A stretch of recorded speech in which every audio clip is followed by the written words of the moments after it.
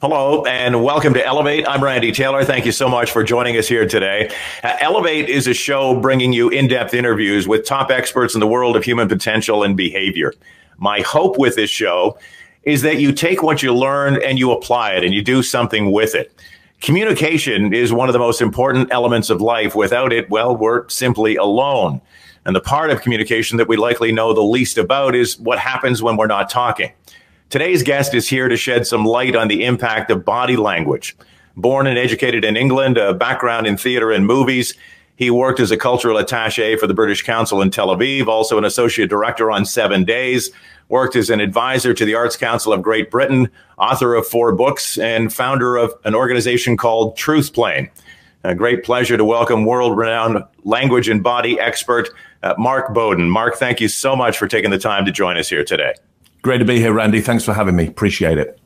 I'm always fascinated, first to learn about the messenger. So if we can, let's start there. What's the screenplay of this life of yours that, I don't think you were born, as this world-renowned expert. Something happened along the way. So take us back through your story and, what led to this fascination of, body language. Beautiful. Well, the film opens on a cold beach on England, on the coast of England, where a little blonde-haired boy, which is myself, is playing in rock pools and looking at the biology, the sea life that gets left as the sea comes out, and wondering, why organisms move as they move, like why the Earth is in this manner, why the natural world is as it is, and what any of that might mean. And so as a kid, I was fascinated with movement as a good generalization, and then fascinated with visual imagery, how images change people's minds. I got pretty good at constructing images and pretty good at biology as well. And I think the two things came together in that I got fascinated with specifically human movement and the evolutionary psychology around that. Worked and studied in those areas, and visual art, went into theater, film, TV, worked in those areas, then went into politics and business, worked with CEOs, prime ministers, helping them move in certain ways that would get a specific result out of the constituents or the kind of shareholders, the stakeholders that they needed to have an effect on. And it's continued from there, really. Looking back at this, and I know that you had a pretty considerable, career in theater and film and the rest of it. And when you were on that beach too, by the way, how old you started becoming fascinated by this? Because I've always believed that, in the early days of life, things come to the fore. And if we pay attention to them, as you did, that starts to, take direction to bring you to where you're supposed to be in life. How old? Yeah. So that little boy on the beach is 7, 8 years old. Wow. I would say. Yeah. Fascinating. Do you kind of subscribe to that theory, for people that are listening, and maybe, some things to tell their kids to pay attention to those signposts early on in life? Well, I think people can change. So I don't think that we are absolutely molded by our earliest experiences. I think we can be, but we don't necessarily have to be. We can change. We can decide a life for ourselves, which, within certain circumstances, which is different from how we started out. I would say, when we think about why we've ended up, how we've ended up, we'll always look back in the past and try and make sense of it. Right. So it could be a little bit of both. It could be me making sense of that, and it could be that it was a massive impact. So all of these, all these elements of your background, theater and film and business and the arts and all of these things, was there something, again, hindsight is a great place to pull up a chair, to look back on your past and say, this is when I really started to notice that this was the space I was belonging in, that I was getting really good at this, and now I'm going to make that a career? Yeah, I think there was. And again, it was when I was quite young. I was not great at some aspects of school. I'm dyslexic, so I really didn't feature well when it came to reading, writing, and mathematics. I mean, I knew how to do it all actually incredibly well, but it didn't translate to the way that the teachers and the people marking that work would like it to turn out. And so it was quite frustrating because I couldn't really succeed. And then I remember once the school were doing visual freezes of scenes from Alice in Wonderland to be put outside classrooms as a kind of a school project. And I got, what the teacher did is to say, hey, Mark, you don't really have to do the lessons that we're doing at the moment because you can just go outside and build that for us. So you can be responsible for that. So I realized that if I stuck to visual imagery, I could not fail in the classroom. I could succeed massively if I focused on that. So it was really a sense of, if I stick to visual imagery, I don't have to suffer the pain of failure, and I can get some of the rewards of success.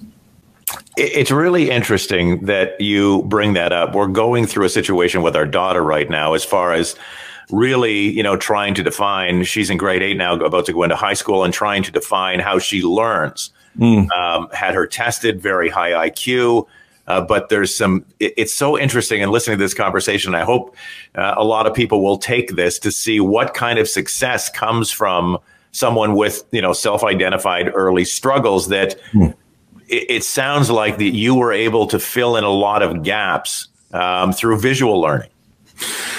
Yeah, look, I think, I ended up doing my university dissertation on Jungian psychology and the Muppet Show. So, well, that's a natural. I mean, who hasn't, right? Of course, as most people do. Yeah. And it was, just out of interest, it was looking at the character of Kermit and Jung's idea of the shadow. Anyway, there was one very important thing that Jim Henson said, and he put it in the mouth of Kermit the Frog. And he said, take what you've got and fly with it, which was really the Muppet Show. It was people who were, the characters of the Muppet Show are utterly useless. They're terrible, but they have one skill that if they go with that skill, life gets a whole lot better for them. Certainly it's a lot more fun, and they move through the day and they have friends, and they get to the end of the day, and it's a great, they put on a show, and it's a great show. Okay. They've entertained people, they've kept going in life. And so I've really taken that Henson idea to heart and gone, look, what is it that you've got? Like, focus on that and fly with that. And some of the other stuff that, yes, maybe you need, or other people think you need, it'll just fall by the wayside. It'll be okay.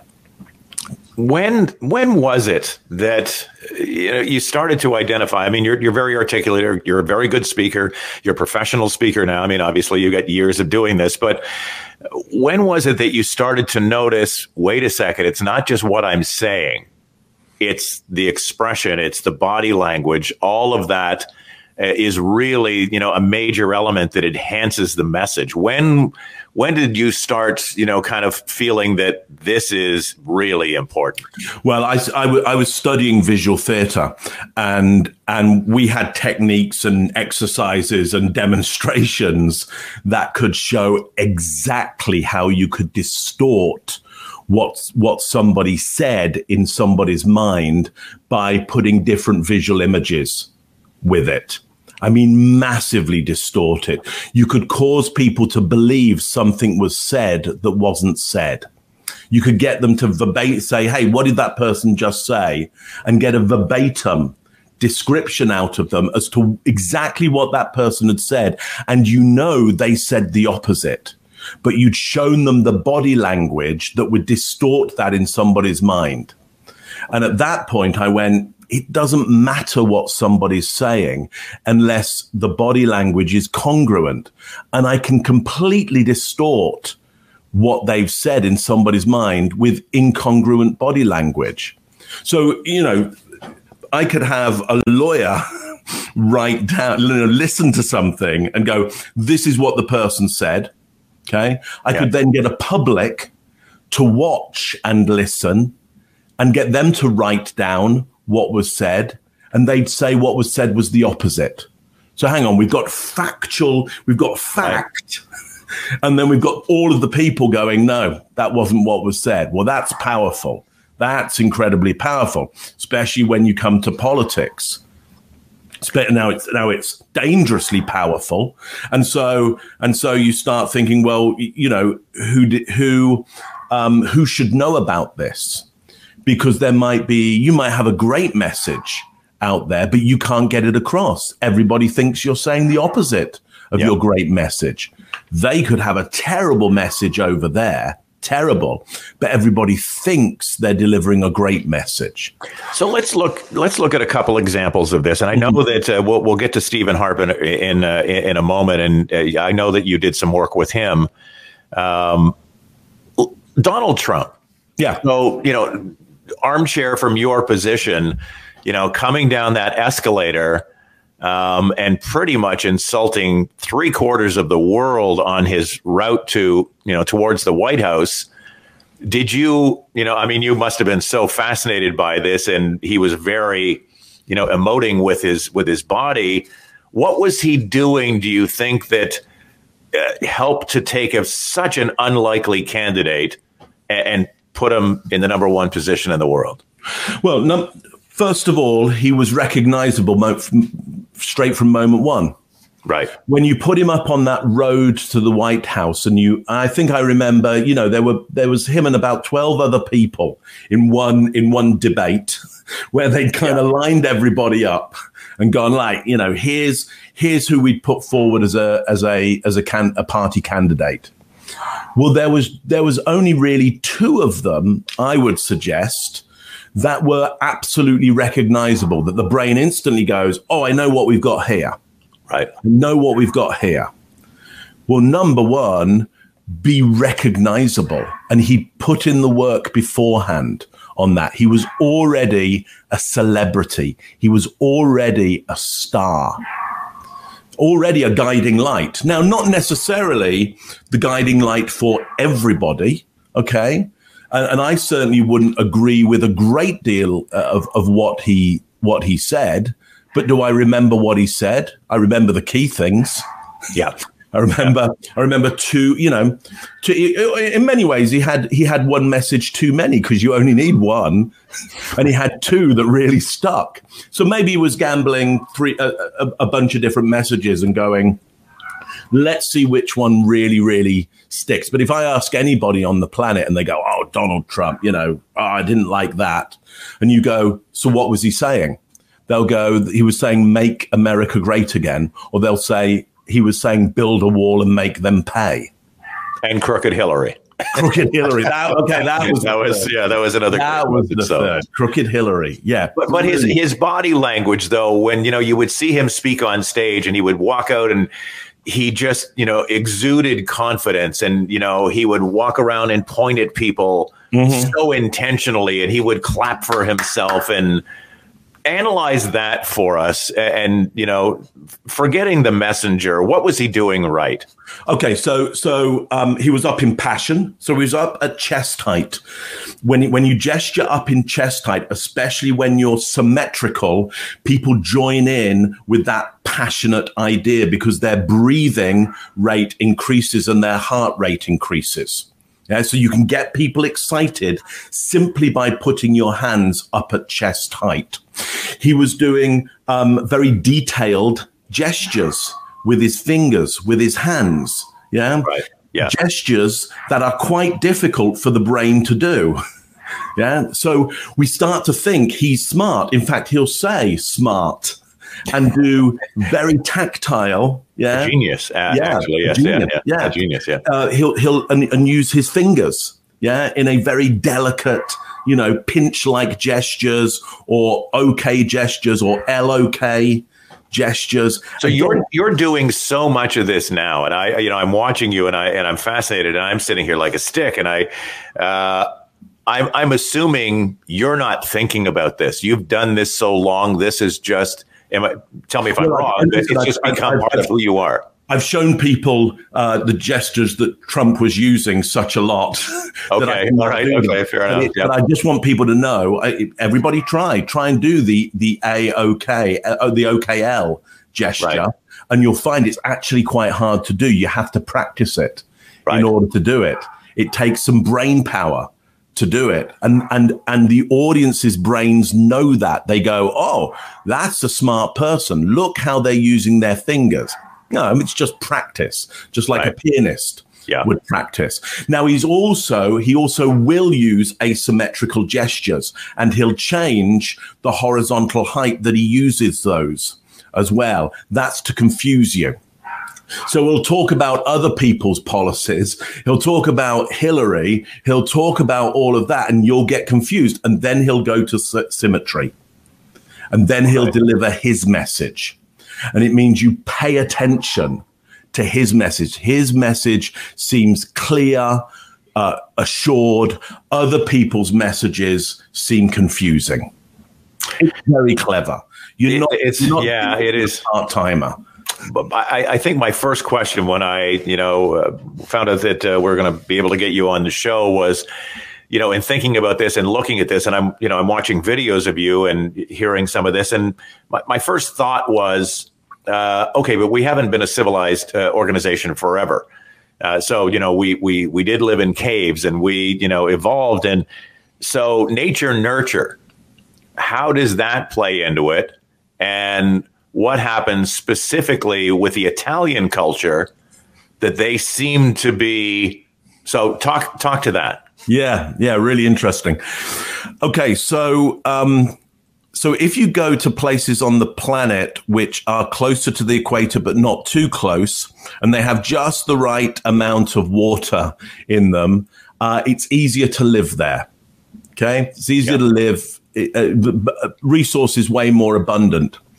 You can then develop languages that take way more syllables per unit of meaning, because your brain isn't searching around for the basics of food and water, and fruits and vegetables and meats, and they're really abundant simply because of the place on the planet where you have gone to and you've protected. So in certain parts of what now is Europe, the Greek and Italian, the Greek and Latin languages were evolved. And those languages use more syllables per unit of meaning than many other languages. So, for example, my English language is a grouping of of Greek and Roman, Latin, but also German, which German comes from a very cold part of the planet, right? And so German will use not many syllables per unit of meaning. So, for example, if I need some water, please may I have water? Yeah, all single syllables apart from water. Yeah, I could instead of water, I could go, please may I drink? Yeah. Now, if you try and say that in French or Italian or Greek, you will use up so much more time than if you say it in English. So clearly those languages come from a place where you're not so desperate because you've got time. All right. Yeah? That's fascinating. Yeah. Now, here's the other thing. Is the part of your brain that does language, the Broca's area, is actually very, very close, actually very takes up the same brain space as the part of the brain that does the motor area of the fingers and the hands. So, in order to promote a complex language, you end up moving your hands more in order to get all the syllables out. Right. Now, it helps with a Latin language if you move your hands. Is it a pacing issue for them?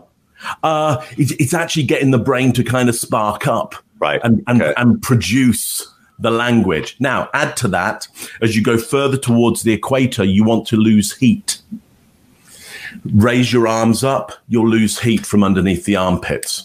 So now you go to Italy, you've got a language where people are gesturing with their hands more because there's more there's more meaning, there's more syllables per unit of meaning, and they're trying to lose heat at the same time. Now you got somebody speaking, in that body language Italian with you. Fascinating. So a child grows up in Italy, yeah, right? And the child is born. Yeah. Are they mimicking their parents, or is this, partially for them innate as well? Yeah, it's partially innate, and they're mimicking their parents. If you get an Italian child to you tie their hands down by their sides and get them to speak, you'll find that they're not producing. They'll produce Right. more simple words. Right. That's all. We as English speakers would do the same. Put their hands down by their sides, and they won't come up with many of the more complex Latin derived words. They'll go more to the Germanic ones. I remember I talk about this often. Jon Stewart on The Daily Show years ago had a guest on, and he was Canadian. They were talking about Canada Day, and Jon Stewart said, "You know what? Just imagine all those years ago, right? There's these two groups of guys, and they're standing around and they're having this conversation. And finally, one group says, no, it's fine. We'll take the frozen part." And so I think that if it would have been different, we may be gesturing more, as a born and bred Canadian. Maybe that's why we're, stick like that. And well, if you go up to the very, very cold north where the Inuit are, when they stand around and talk to each other, okay, they will get in a very close group to shade each other from the wind and the cold. Right. Way more, way less syllables per unit of meaning. There, and also multiple words to describe, things like snow, because we'll start to produce more descriptions of things which are most important to us. Up there, snow isn't just snow. There are so many different types because you need to know the different types in order to survive. So Stephen Harper and the case study there. I'm a closet political junkie, and follow all the major politicians, and I always play the games of who I think is going to win the next election. But Stephen Harper, here's someone who was, completely a policy wonk. Very, very bright guy. Canadians, don't really give him enough credit for keeping Canada out of the subprime mortgage crisis, and kept our country much healthier than the U.S. In going through that. But I think that his demise, in large part, was his personality.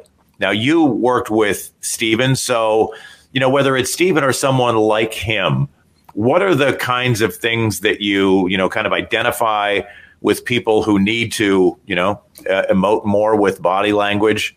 And how do you get them to bring their words more to life? So with politicians, on the whole, it's just relatively simple, which is open body language. Just be more open more of the time. Be more symmetrical more of the time. Be seen. Show more of your body more of the time. Because the instinct will want you to be seen less. The instinct will want you to cover up more. The instinct will want you to protect yourself more. So you end up having to do the opposites on the whole of what you think you should do. The instinct will want you to go asymmetrical because you're wanting to get across complex ideas. Whereas what you really need to do is simplify the message, simplify the body language, go symmetrical, go open, speak generally in what I would call the truth plane, which is open palm gestures at navel height. Do way more of that. So it's on the whole, at the very base level, it's pretty much as simple as that. And you might go, well, that must be really easy to get them to do. Well, no, it's actually really hard work because their instinct wants to do all kinds of other stuff. And also, does part of that come from, this desire to be seen, as an intellectual and not be really demonstrative, on stage in a presentation in front of their team and the rest of it, that they think that they're there for the message. And so they're very stoic and very, kind of corporate in the presentation. Well, they're confused because there's all kinds of audiences for them. Right. There's their party, so they're constantly in a battle to stay in control of their party. Yeah, they're constantly in a battle to stay in control of their parliament. They're constantly in a battle to stay in control of their cabinet. Then there's the people. Okay, and let's just take Canada. What you need to understand about Canada is over the last number of elections, certainly as long as I can remember, so I've been in Canada about 17 years, okay, every leader has been voted in by around, let's just say roughly 35% of the voting public voting for that prime minister. Most people don't like the prime minister that's voted in. Right. Most people have never voted because there's a system of first past the post and not proportional representation. So therefore, you're there as the leader, and here's what you know: most people don't like you. It doesn't matter whether you're Justin Trudeau or Stephen Harper. Most people are going, that's not the one I wanted, and yet that's the one in charge because of the system. So you put yourself in that position and go, okay, most people don't like me. I'm still in competition with people who want my job and want to oust me. And they're all over the place. And where they are is closest to me. The person I think is my biggest ally is probably the one that's going to stab me in the back eventually. Right. Yeah. That is a high risk place to be in. And now you're trying to run a country, and there was no education for that. And then it boils down to the democratic process where 40% of the people don't even bother to vote. Here in Canada, 130,000 people gave their lives so we would have the opportunity for you and I to have this conversation and to go and vote people into office. And 40% of the population on federal elections don't even bother to show up. And so, I just think the entire political system should, in some way, I think Australia does it where it's mandatory to vote. And I think that I actually ran politically back in 2000. And one of the things that I believe in is that it is our God-given right to have a democratic country, and we need to vote. And I think that writing a basic civics test should be tied to your driver's license because, that people just don't know what they're voting for. Yeah. If you want my opinion, the first thing I would do is to move the system out of proportional out of first past the post to proportional representation. Our current prime minister said on his first election that he would do that. He said this would be the last first past the post election that Canada would ever see. But the turkeys don't vote for Christmas. So because the system that you got in on is not the system you'll get in on the next time around. So he nixed that idea. But then every prime minister that I've ever seen that has said they will do that, never do that. It's very disappointing. So major name recognition. Here's another great example. So Justin Trudeau, obviously, coming into the world on the coattails of his dad, now being in power for some time, hasn't really been challenged all that much until perhaps, and I wanted to ask you from a body language standpoint, how do you rate him and the new conservative leader? How do you rate Pierre Poilievre on their body language? Yeah, look, both of them have learned that they need to be symmetrical. Both of them have learned that they need to be clear with their gestures. So they're both doing quite well. Obviously Trudeau has had more time in that leadership position to get used to the stress that's going on there. And understand, look, a leader only has a shelf life of so long anyway. So, often when you're trying to get elected in, you're not looking at how strong you are, you're looking at how weak they are at the moment.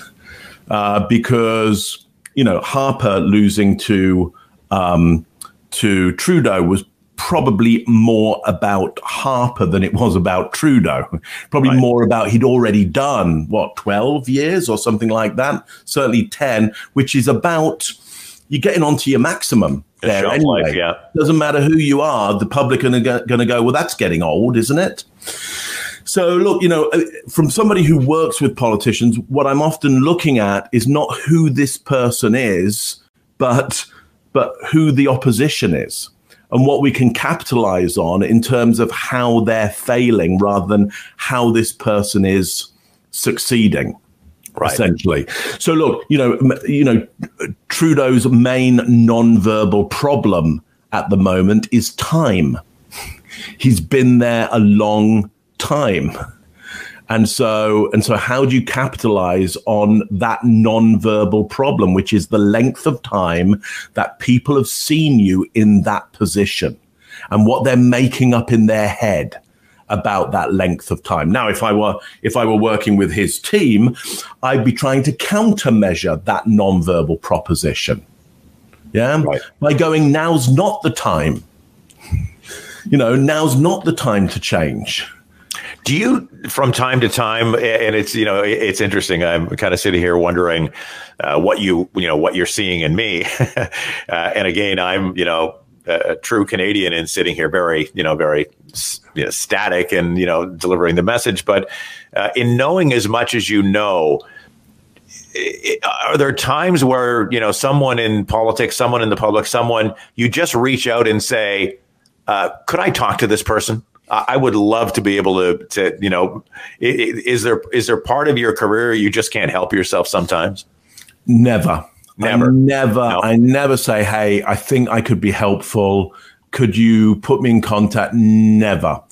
Because the work that you have to do with somebody, especially a leader who has a lot of power and therefore is under a lot of stress and is trying to find ways to bat off good help. Right. They're trying to, because the good help will be highly critical.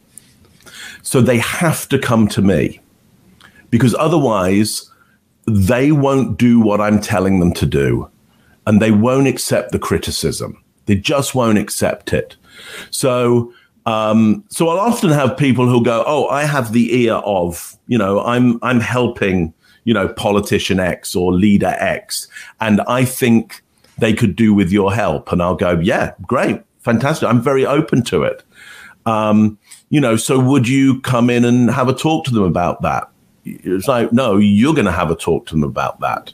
You're going to convince them first of all, and then I'll come in and start the work. Right. But I'm not going to come in and do some kind of dance. You tell them about my track record. You tell them who I've worked with. You show them the results that I've got, and they're either in or out. It's just too hard. If they're not in, it's just too hard. It's just a waste of everybody's time. Again, I think that we're in such a magic pill world, that people are, really looking for that quick snapshot. And, people used to read books. You're a, multi-book writing author. And now they want it all to get, from a blog. So if you sat down and you work with someone and I hired you and said, okay, so I really want to work at this and I want to get better at this. What's the commitment? What's the time frame? And what are the expectations? I think that's so important for people to know. We're not going to change their lives in this hour, right? But we'll whet their appetite in something that they can start to learn more about. Well, look, we could change somebody's life in an hour. I mean, you could do it in minutes. But okay. you have to want the change. You have to want the result. So first of all, the conversation that we're going to have is with a politician, for example. Do you really want to win? How much do you want it? What are you prepared to do to get it? Yeah. What are you prepared to do to get it? Are you prepared to change to get this? Because some of them aren't. They're like, actually, I'm quite happy. I don't want to do anything more. I don't want to take any more risk. I don't want to push myself in any other direction. They don't want it that much. Yeah. And like so Steve Martin said, you gotta wanna, right? Oh gosh, you've got to want it, because I will say, look, I will do with you everything that is necessary, anything that is necessary to get you this. But you've got to want to do it as well. Okay. So there's number one, you got to want it. And then you've got to say, will you do as I tell you?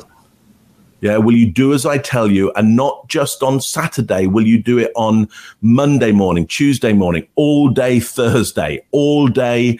Because we've got to make sure that the media only get the pictures of you we want them to get.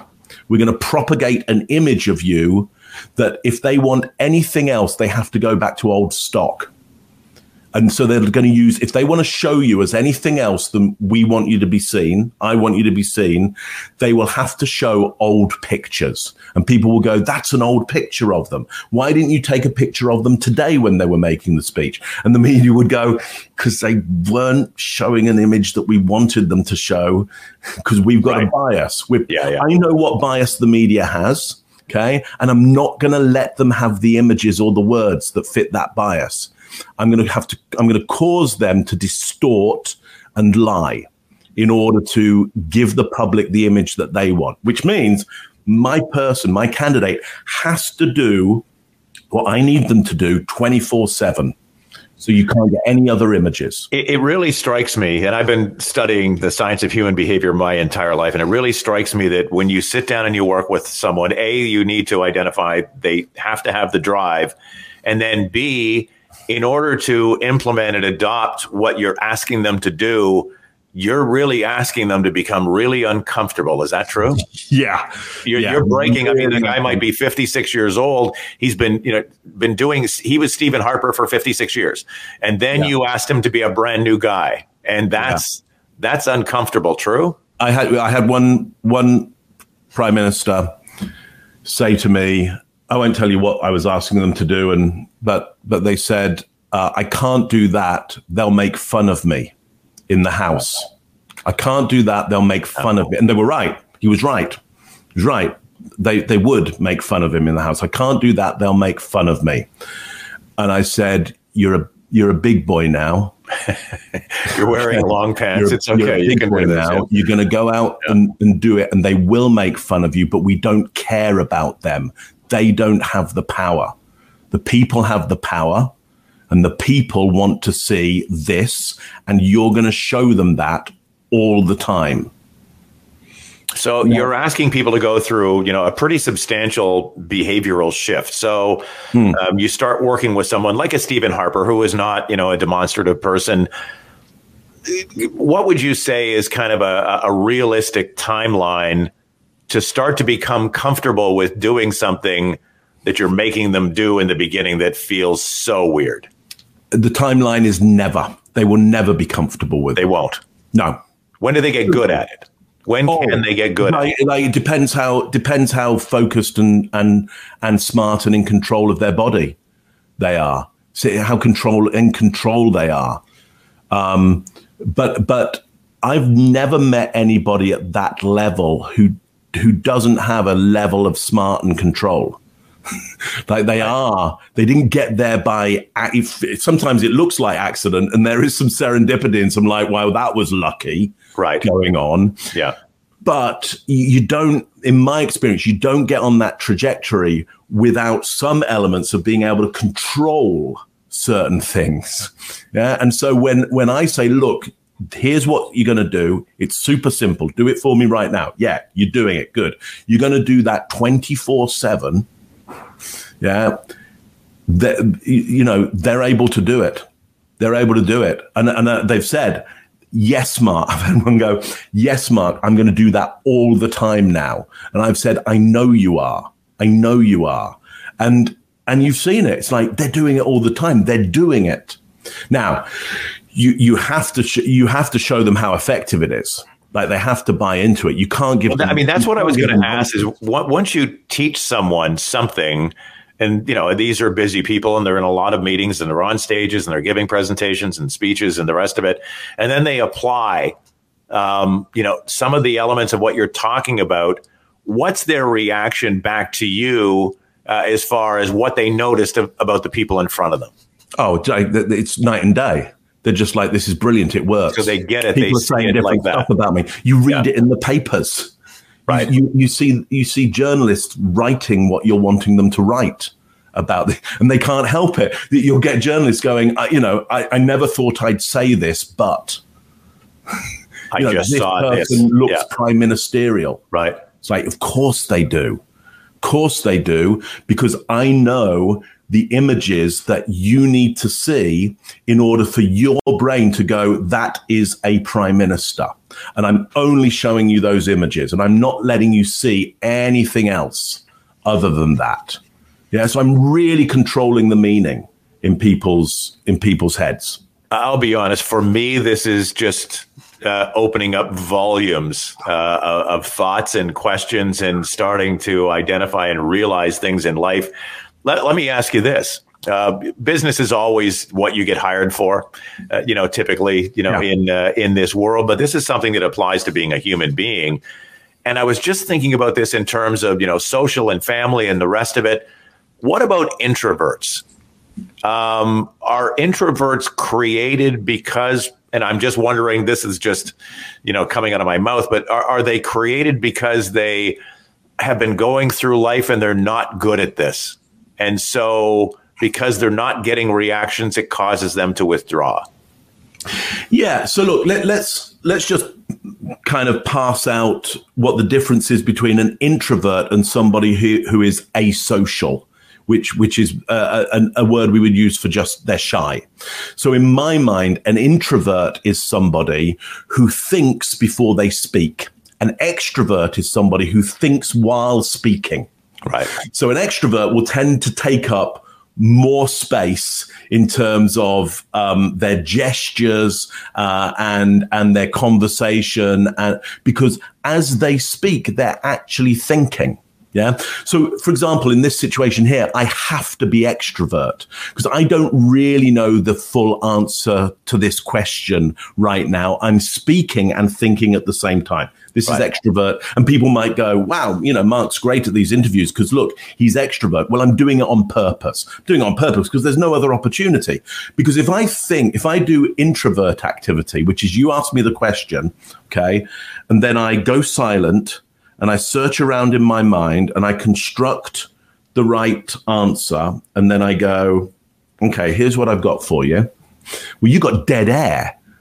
And you can't have. I've had lots of interviews like that. So you're not into that category. Okay. So good interviewees are either naturally extrovert or their propensity is more towards extrovert. All right. But let's talk about the introvert who is shy. Right. We're only afraid of drowning because we have experienced water. Right. So for the person who begins life and maybe they're just a regular, normal person, but because they don't really have great social skills and maybe they don't have good body language, people are not reacting to them very well. And so they might tell a joke. They might try and share a story. The reaction isn't there. And so more and more and more and more, that information fills the files in the subconscious mind that says, this makes me uncomfortable. And so I start to do it less and less. Yeah. Yeah. They're not successful at it. They're not getting the results that they wanted to get. And why aren't they? They don't have good technique. Well, why don't they have good technique? Were they not born with the good technique? I mean, Randy, you're good at this. I mean, you know, this is partly what you do. You're good at making conversation with people. Were you born like this? Do you think this is a DNA? Oh no, I was terrified as a public speaker before I got into radio. I was just absolutely terrified. So it's a muscle. Yeah. So how did you learn? Because this is a learned skill. How did you learn? I actually, Cole's Notes version, I was in sales and they were forcing me to give presentations in front of larger groups of people. And I was so terrified. I went and forced myself to take a course on public speaking. I would have been fired. Right. And that led to a career in this, you know, both as a speaker and 20 years in the media. So whoever you learned from, whatever was the start of actually some really good learning. Because whatever they did with you, whether it was the atmosphere, the experience, or some tools and techniques, or just repetition, they started you on a chain, a cascade, which gets you, you know, here in front of me now, whereby what it looks to me like is it couldn't be more natural for you. And yet, oh, I was terrible. I was awful in the beginning. Just, and there were people who let me be awful for quite some time. I mean, that's the truth of the matter. And, and you get better over time. So, right. Some of the leaders around you don't have your best interests in mind. Right. They will let you fail. So, I love to be able to give people, things that they can take away and they can apply. So, so much of this applies to personal, or to business rather, but on a personal level, somebody is sitting there and they're going, yeah, you know what, this all sounds good. And I sure would like to be able to stand in a group of people and do better and not feel so uncomfortable and shy. Give them a couple of, pointers of perhaps what they can do and how they can approach this. Okay, here's what I want you to do.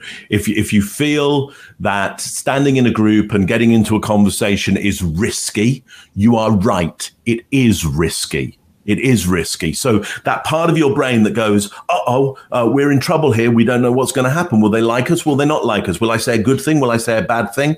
It's only trying to help you. It's only trying to help you, but it's catastrophizing. It's going a bit too far.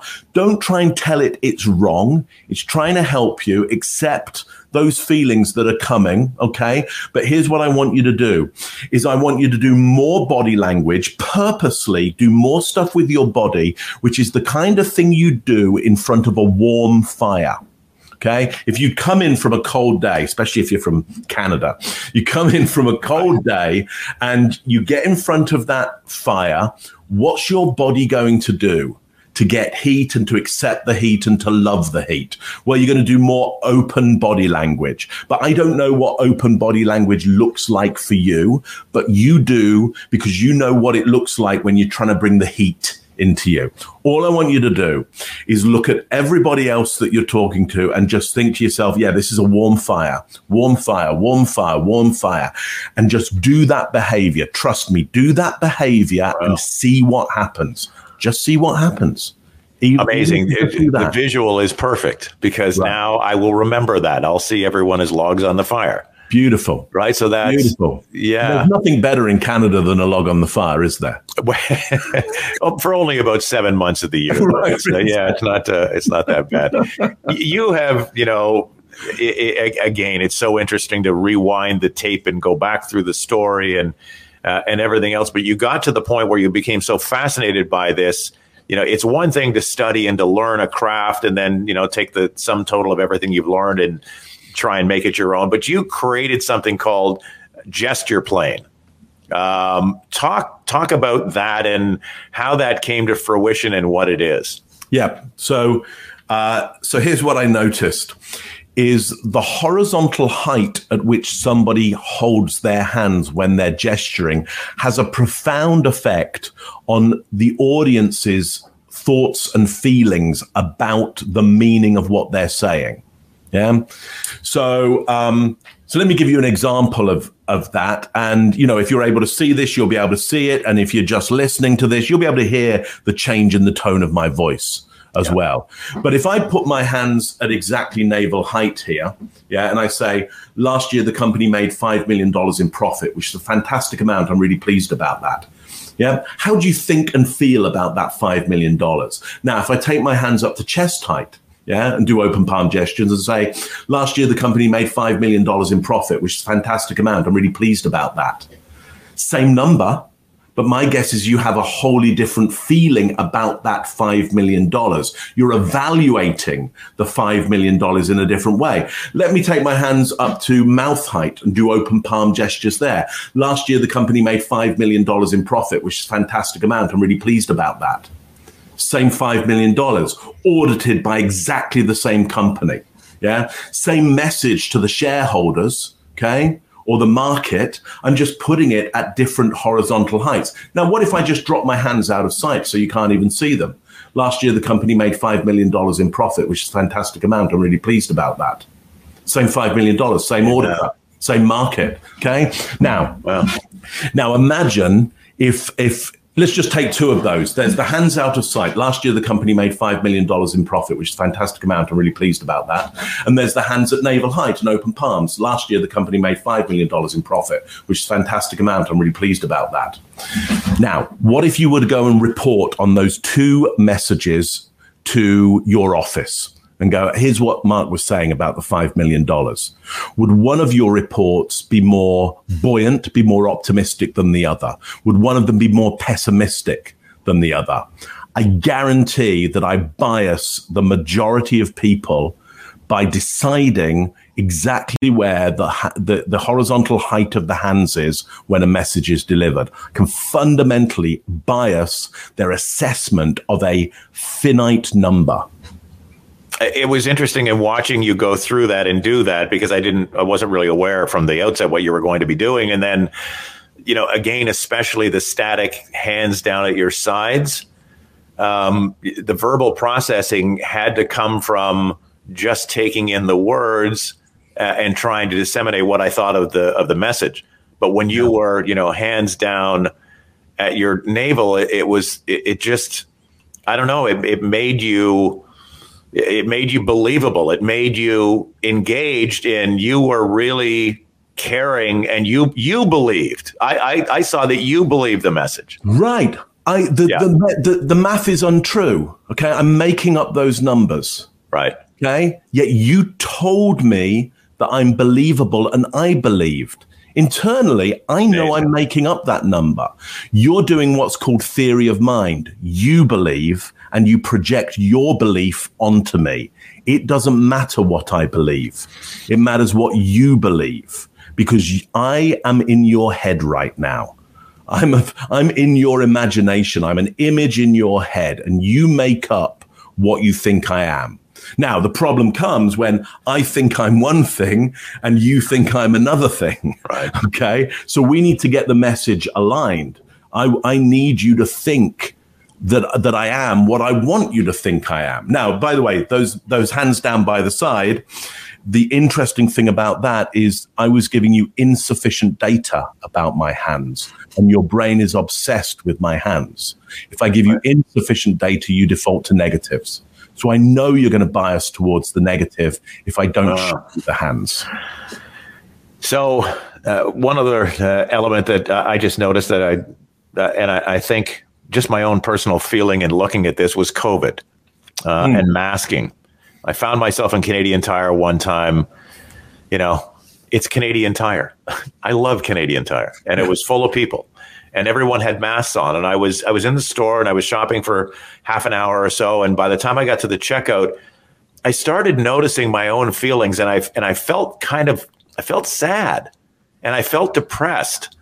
And I got out of my car later, and I thought, what's going on? I mean, why is that? I mean, I love Canadian Tire. I bought some fun things and gadgets and all of that, but I didn't get to see one expression on anyone's face, and I've been missing that. It just kind of dawned on me that how much of our communication was lost because of COVID. What are your thoughts on that? Well, here's what we know is that human faces are incredibly important to us all. To see another's complete face for our social mammalian brain is massively important. In fact, Randy, if I incarcerated you and I wanted to punish you for bad behavior within that incarceration so that you wouldn't do it again, the first thing I would do is put you in isolation so that you can't see other human beings' faces. Okay? Because it would depress you massively. Yeah. It would alter your life, that you would go, I don't want that to happen again. Yeah. And so you'd start to be more compliant around my, how I wanted life to run in the rest of the incarceration. So we know this. We know isolation from other human faces is incredibly important. Your relationship with other human beings is incredibly important. And so that's why for all of us that have been, masked up during COVID, it's important now as much as possible to show each other faces And do you think that, that this has, and I'll allude to why, created some scars in people that if they don't pay attention and they don't work at trying to break out of that those, past experiences can damage them? We have some friends in the child psychology space. Yeah. And their waiting list is, up to a year to try and get an appointment for a child. And so are you seeing that no one, knew going into COVID what, the ramifications and the rest of it were going to be. But do you see that, maybe people that are watching this right now and they kind of feel like they're different post-COVID? What would you tell them about, the science of this and how they can work to kind of come back into the world? Okay, so here's what we know is the brain can change. Okay, so you can get yourself out of this, as quickly as you got yourself in, or quicker. Okay, so it isn't forever. You can change. Here's the thing that we know about isolating people from those human faces and society in general. Society is a risk and a reward. Yeah, it's great showing up with you, Randy, because this has been rewarding. But going into it, there was a risk. Like, I don't know, Randy, like, how's it going to be? Is he going to treat me well? Like, is he going to be good at this? It's like, but what do? I go, look, I won't know if there's reward unless I put the risk in the first place. And if I haven't done this for a while, I might go, well, you know what? I haven't done a podcast for a while, so I'm still alive. Maybe I won't show up for Randy. Maybe I won't do that. I mean, because, well, no, what I have to do is I have to risk it. I have to kiss the dice and throw them. Every time I get into I have to get into it. And I understand for different people, different neurologies, different upbringings, I get it. For some of us, it's more of a risk than others. But for all of us, we must push our risk level just that little bit more. And so I'd say to people, look, help the people around you, support those kids, help your friends and family, push the boat out just a little bit more each week to help them with the risk of meeting other people again face to face. Be supportive, understand them, push just that little bit more week after week. Excellent. One of the just in closing, one of the things that I've always been very cognizant of is having people on like you, and we go through your bio and we tell your story, and nothing happens in a day, and a lifetime has gone into the making of you. And I'm always cognizant of the people that watch this and say, "Oh, I could never be him." And my greatest goal is, for everyone, that joins this show and watches the guests that are on, that they are inspired to think that they can create incredible things as you have out of thin air. So I want to make you real for a second. What would people be surprised at that you said honestly, "Oh, I am no good at this"? What would it be? Oh, I mean, well, look, every day I question myself. I don't mean body language. It just means some other aspect of your life that really makes you real. What is something that you would say? Yeah, I'm not very good at that. I can't drive a car. You can't drive a car. I don't know left from right. I have no. Do you have a driver? Yeah. Isn't that fascinating? Yeah, I can't. There's no way I can't do it. I can't comprehend. Wow. People are great because they go, "Oh, you do that." And like, those are exactly the same to me. I can't comprehend any difference between those two symbols for me. I don't know which is the L. I just don't know which is the L. Yeah. So look, you can. It's all possible. Just keep going. That's incredible. Yeah, incredible. This has been so rewarding for me. I have learned so much, and my hope is that this going out over the airways, that people sit through this and they go, Wow, I've learned something about myself, and I can now start to pursue something that, you know, can make a major change in my life. So I just so appreciate you coming on. If people want to find out more about you, they're a politician, they're a business owner, they own a company, whatever, how do people get a hold of you? Really easy. Just Google my name, Mark Bowden, and you'll find me. You'll find me. Mate, thank you very much. It's really been a pleasure. I love what I do, but this last hour has been remarkable. Thank you. My pleasure as well. Thanks, Randy. Thanks for a great interview. All right. What a fascinating interview. Until next time, for everyone here at Elevate, thank you so much for taking the time and joining us. Have an amazing day and be well.